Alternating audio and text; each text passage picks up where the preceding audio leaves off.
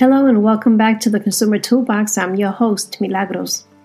This is the first episode in which we celebrate National Consumer Protection Week. This episode is on home improvement. I chose this topic because too many consumers are having bad experiences when hiring a contractor or company for their home remodeling or repair jobs, and are left with substandard work, or simply stated, they're left high and dry. Like with everything else, there is work to be done before you spend your money.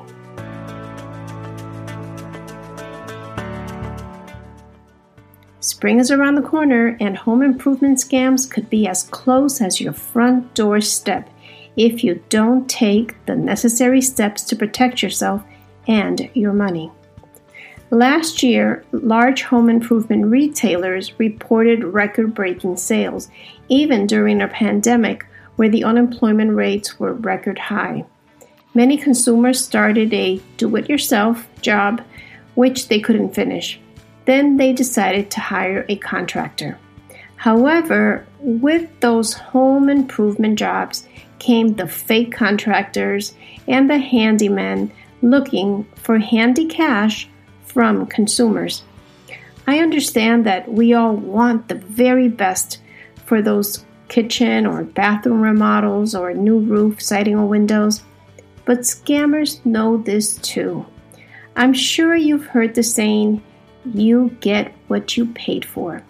Well, this is the case when you pay someone for a home improvement job in cash and upfront before you do your homework. There is no home improvement job too small or too big for a scam. If there's a job to be done, there's a potential scam coming your way. First, I want to share with you some very important warnings for you to look for.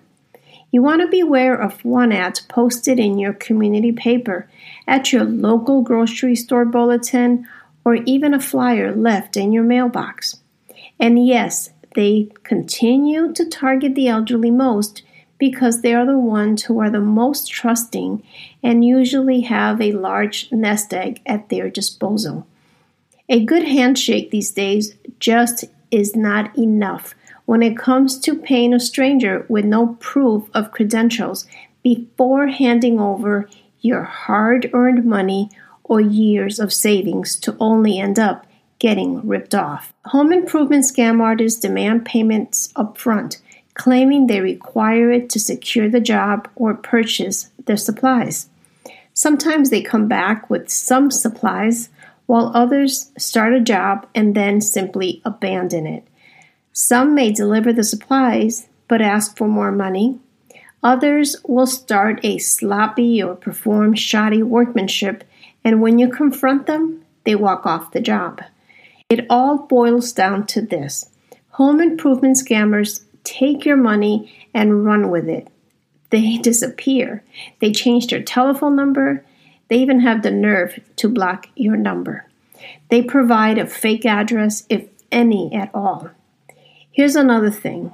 They claim to be licensed, insured, and registered, and you don't take the time to verify any of it. Why?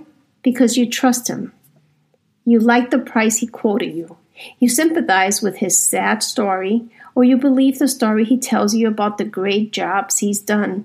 Or better yet, he seems friendly, but only for the moment.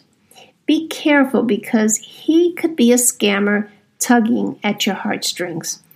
He knows how to talk the talk and then walk the walk.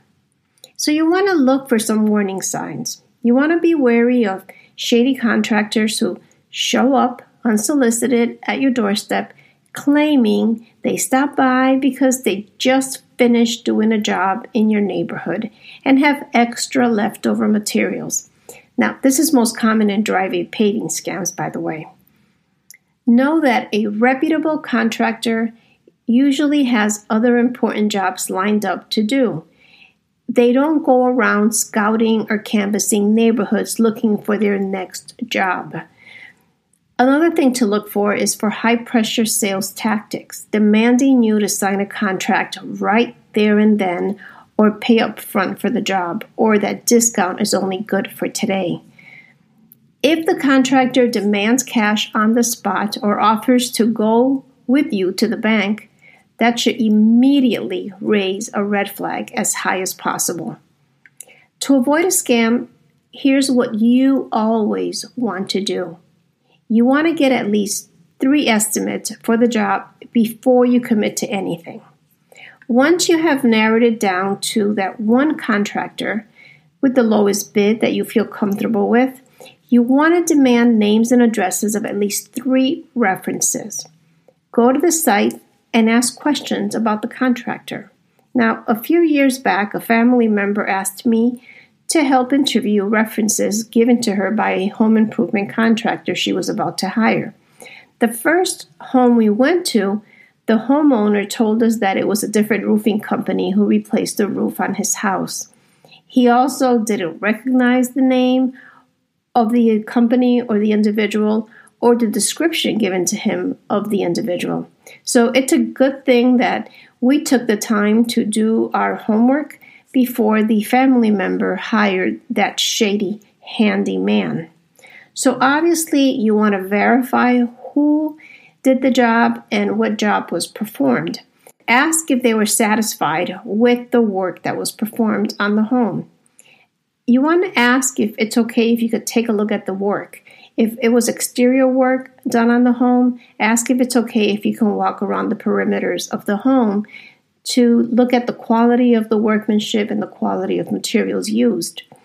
Ask if they would hire the contractor again in the future. If the answer is no, that should definitely tell you something. Verify the contractor's license, registration, and insurance with the appropriate agencies, depending on the regulations of the state where you reside or the home is located. Many fraudsters are using another contractor's license number without their consent or authority. So you definitely want to verify the license. A lot of times they use an expired license. You don't want to hire a contractor that has an expired license, registration, or insurance. While there are a few states that are lenient at requiring that contractors be licensed or registered, in Massachusetts, they have very strict regulations protecting the rights of consumers and homeowners. You want to Google the name of the contractor followed by the word complaints. You also want to check with the Better Business Bureau website for complaints and review those complaints that are filed online. You also, most importantly, want to sleep on it.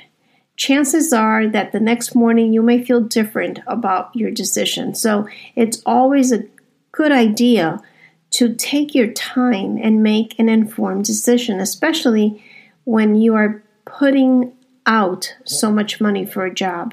So you definitely want to sleep on it. You also want to make sure that you get a formal written contract. In Massachusetts, you have 3 days to cancel a contract. This means that the job cannot be started until the end of the 3 cooling off days. Make sure the contractor pulls the work permit in his name with your city or town before commencement of the work, and you want to see the work permit. In Massachusetts, a contractor can only get paid 1/3 of the job up front. The second third payment gets paid when the job is halfway complete, and the final third payment upon completion of the job, but only if you are satisfied with the work. I hope you found this information helpful and that your home improvement project is a success. However, if you find yourself in a sticky or unhappy situation with a shady home improvement contractor, you want to seek help right away. Contact your local state attorney general for assistance and guidance. Remember that your home is your comfort zone and you don't want to just let anyone do work on your home. Thank you for listening to the Consumer Toolbox. For now, I say to you, stay safe and be well. Until next time. Tune in to tomorrow's podcast in which I will be discussing credit despair and repair.